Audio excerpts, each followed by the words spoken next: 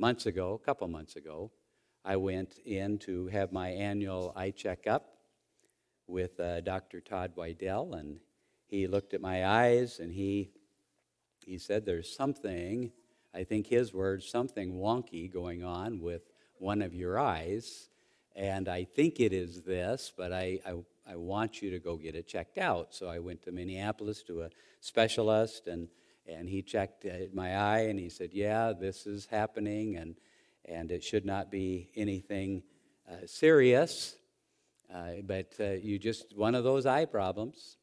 And I know we've got lots of people that in our church family that have gone through the surgeries for their cataracts, and eventually I will need to have that as well. But eye problems can be serious.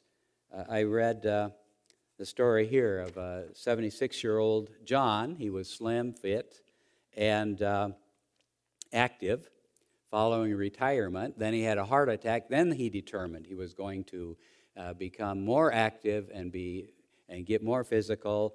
And so it was summers in Wisconsin and winters in Florida, but mostly it was just golf. Almost every day he played golf. And because his wife was preoccupied, he challenged Glenn to 18 holes, and the two of them went out to play golf. And right on the first hole, the story says that John drove his ball right down the center of the fairway, and then he stepped off to the side. And it was Glenn's turn, and so Glenn teed up his ball, and he swung vigorously, and hit the ball with the toe of his club, and it shot over 100 miles an hour off to the right and hit Glenn right in the left eye. And his eyeball fell out into his hand and burst into blood all over his face. By the time they arrived at the clinic, Glenn was still as white as a sheet. The injured John, however, was obviously enjoying himself, even though covered with blood. I guess Glenn never knew I had an artificial eye, he twinkled. I popped it out to make sure it wasn't broken. I didn't really mean to scare him like that. So my eye problems are nothing compared to that, but what I am concerned about is the eye problems that I have other times. And maybe you find yourself like this as well, that there are times when your eye problems can be much more serious than that. I am not appreciated. I am not treated right. I am overlooked. I am underpaid. I am unloved. Or I am always right. I know what I'm talking about. I will do it myself. I am in charge.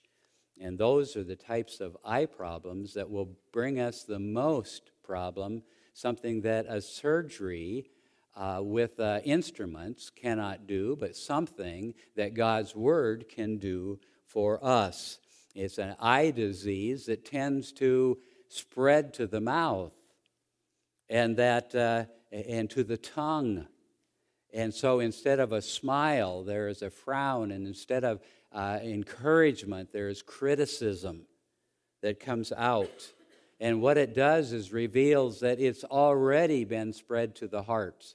So it is an eye disease that needs to be taken care of. And especially around Thanksgiving time, I'm hoping that we might recognize when it shows up in our lives. It's a sign of heart trouble. Elijah had it, didn't he? I mean, he's sitting there underneath the tree, and he says, I am the only one that proclaims you, that loves you anymore, God. Just take me home. I'm the only one left. Get me out of this world.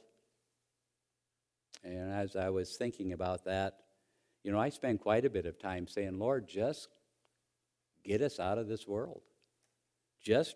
May the rapture come. I think it is biblical to desire to see the Lord in His return. Maybe I want to speed it up a little more, but here Elijah caught that. And Jonah did as well. He sits on the hill after Nineveh, after they have repented. And he says, I knew this was going to happen. I knew I was going to come in here and preach, and now they repent, and now you've forgiven them, and you're not going to destroy them. I knew you'd make me look like a fool. Yeah, he had eye problems as well. And so I hope that Scripture, what we talk about today, will cure eye problems if you have them now or if they show up in the future. You know, I did hear, maybe you did too, that if you have warts, if you spit on them, that will cure it. Did you hear that? That's not the same for eye problems. You don't have to spit on your eyes, but it does involve the mouth, and it does involve the tongue, just not the spittle, I guess. Psalm 31, the verses we read, I want to read them again. And then we're going to go to Psalm 92, the first 5 verses. Psalm 31, in thee, O Lord, do I put my trust. Let me never be ashamed. Deliver me in thy righteousness. Bow down thine ear to me. Deliver me speedily. Be thou my strong rock for an house of defense to save me. For thou art my rock and my fortress. Therefore, thy name's sake lead me and guide me. Pull me out of the net that they have laid privately or secretly for me. For thou art my strength. Into thine hand I commit my spirit. Thou hast redeemed me, O Lord God of truth. Of course, that verse 5 is what Jesus quotes on the cross, isn't it? When he has done his work on the cross. But I want us to see 3 things in this passage, but also in Psalm 92. So Psalm 92, the first 5 verses, I'm going to read these. It is a good thing to give thanks unto the Lord and to sing praises unto thy name, O Most High. It's a good thing to show forth thy loving kindness in the morning and thy faithfulness every night. Upon an instrument of 10 strings and upon the psaltery, upon the harp with a solemn sound. For thou, Lord, hast made me glad through thy work. I will triumph in the works of thy hands. O Lord, how great are thy works, and thy thoughts are very deep. What I want us to consider is the cure for eye disease this morning.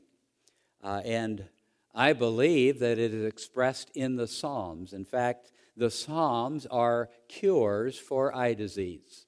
It gets our eyes off of ourselves, and it places them where they belong, upon God.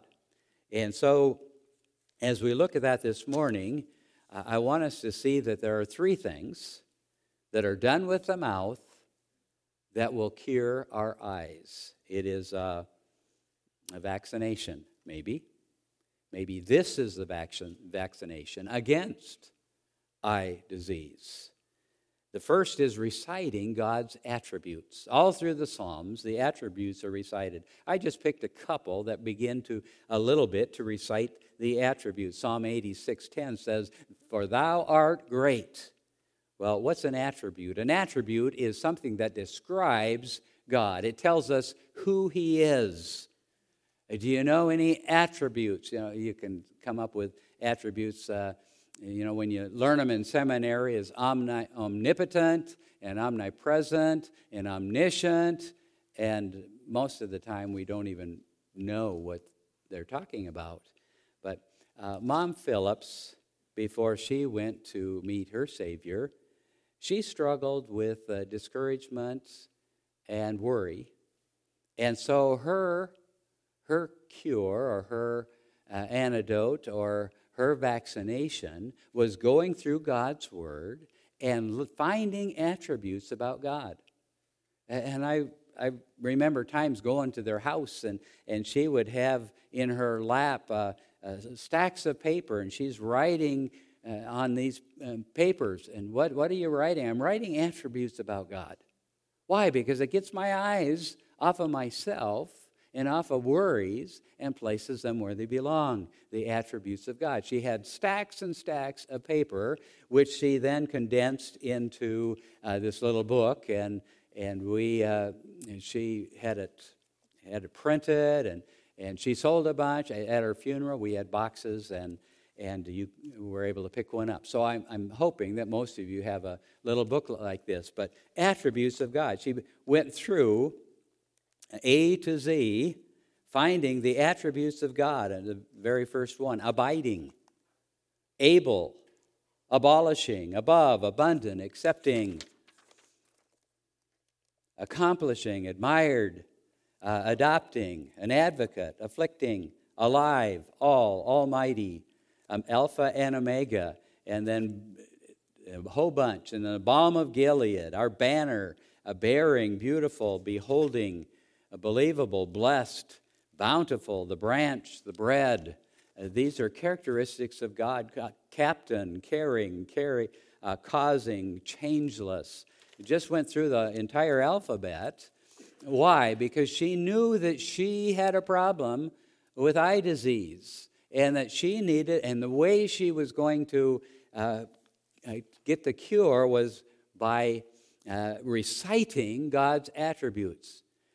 You can recite them in your head, but I'm hoping that there are times when you recite them vocally, out loud, when you're driving in the car, or when you're sitting at your desk, or you're vacuuming the floor. Recite them out loud, just what you know about God, who He is.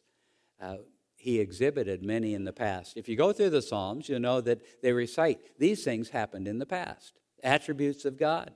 God, you were great when you brought out Israel out of Egypt.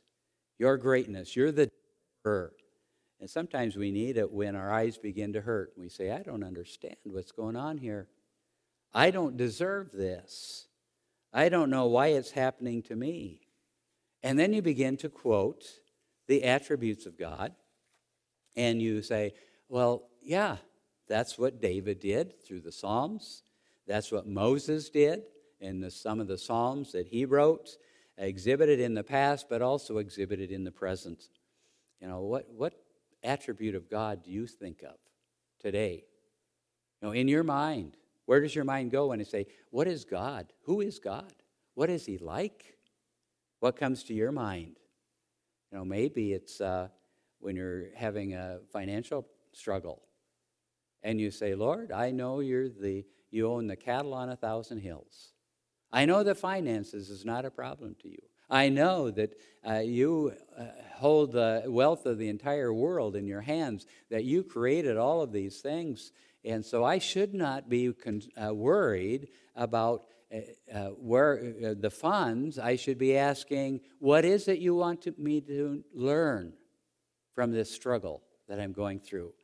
And quote or recite the attributes of God. Maybe it's a problem you have in your home, and you say, Lord, all things work together for good. I do not see anything good in this.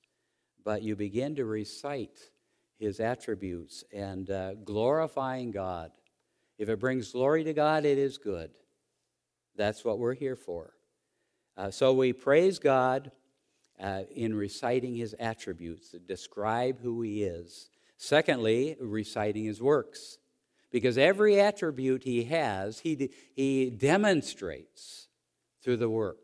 Some work that He does. His power, He demonstrates. He demonstrated through His creation. His majesty, He demonstrates through the mountains and His creation that He has created. He demonstrated every attribute by some work. You say, well, what about today? He demonstrates His love for us. How did He demonstrate it? Well, for God so loved the world that He gave His only begotten Son. So God demonstrated His love by giving us His Son. God the Son demonstrated His love by dying on the cross for us. God the Holy Spirit demonstrates His love by never leaving us nor forsaking us, always being present with us, ready to encourage us, ready to teach us. And so we recite God's works, His omnipotence is all-powerful. How did he demonstrate that? He came forth from the grave. We had Levon Thiesing's funeral this week on Thursday, and that's a demonstration of God's power because he came forth from the grave. So Yvonne, she just stepped from one life into the next, or into her real life there. And so his graciousness for us, he forgives us. So we look at his works. And over and over again, look at his works. Thou art great, you led Israel out of Egypt. Thou art great, you opened the Red Sea. Your greatness was revealed when you sent manna and you sent water out of a rock and you parted the Jordan River. His greatness often. And so when we begin to have eye problems, start to recite his power. Start to recite his works. What about in your life? What has he done in your life that you could recite and say, thank you, Jesus? Well, the most obvious one is your salvation. Thank you, Jesus, for forgiving me of my sin and saving me, doing the work upon the cross for me. If you were here last Sunday night, we heard Mike Nelson's testimony. Now, he's in Teen Challenge right now, but a teacher in Pequot for years. And so he gave his testimony of how he came to Christ. And he was rejoicing. He said, all of these years I've been trying to overcome alcohol by myself and in my own strength, and I could not do it. And now he's turned it over to Christ, and I hope that we'll have opportunity to continue to encourage him through this. So praising God involves reciting his attributes. Praising God involves reciting his works. And I encourage you to make them vocal praises. Our problems become pretty small when we see the God who can take care of our problems. Now, praise is not only glorifying to God, but it affirms our confidence in him, and that's the last thing, thanking him. Psalm 92 is just thanking him. It is a good thing to give thanks unto the Lord and to sing praises unto thy name, O Most High.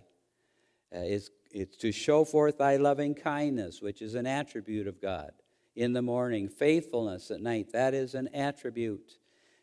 Praise him upon an instrument, saying, make it heard by others.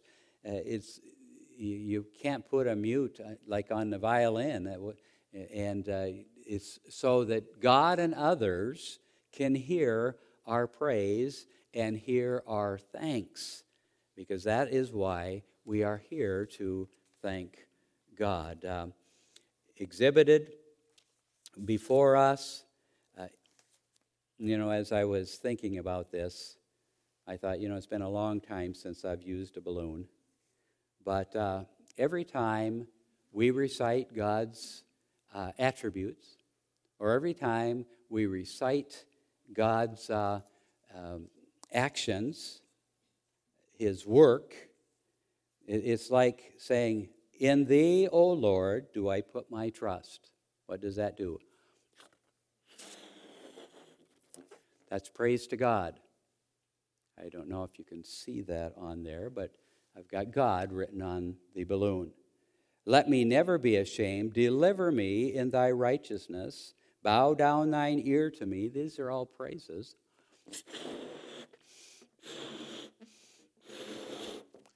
And as we recite his attributes, I can see right now this is not going to work, but as we recite God's attributes, he becomes larger, not a bigger God, but only bigger in our sight, right? Because he cannot get any bigger. He cannot get any more loving. He cannot get any more powerful. But in our eyes, he does. Every time we praise him, it's a praise. Every time we thank him, he gets bigger, and bigger in our eyes. And our problems, our eye problems, get smaller and smaller. But there's also a problem here. Every time we whine, every time we complain, woe is me. I can't take this any longer. Why did it happen to me? I just can't stand it. Oh, my. Why did I even get born? You see what's happening?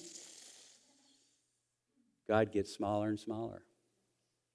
Every time you catch yourself whining and complaining, realize that what you're saying is, God isn't as great as he used to be.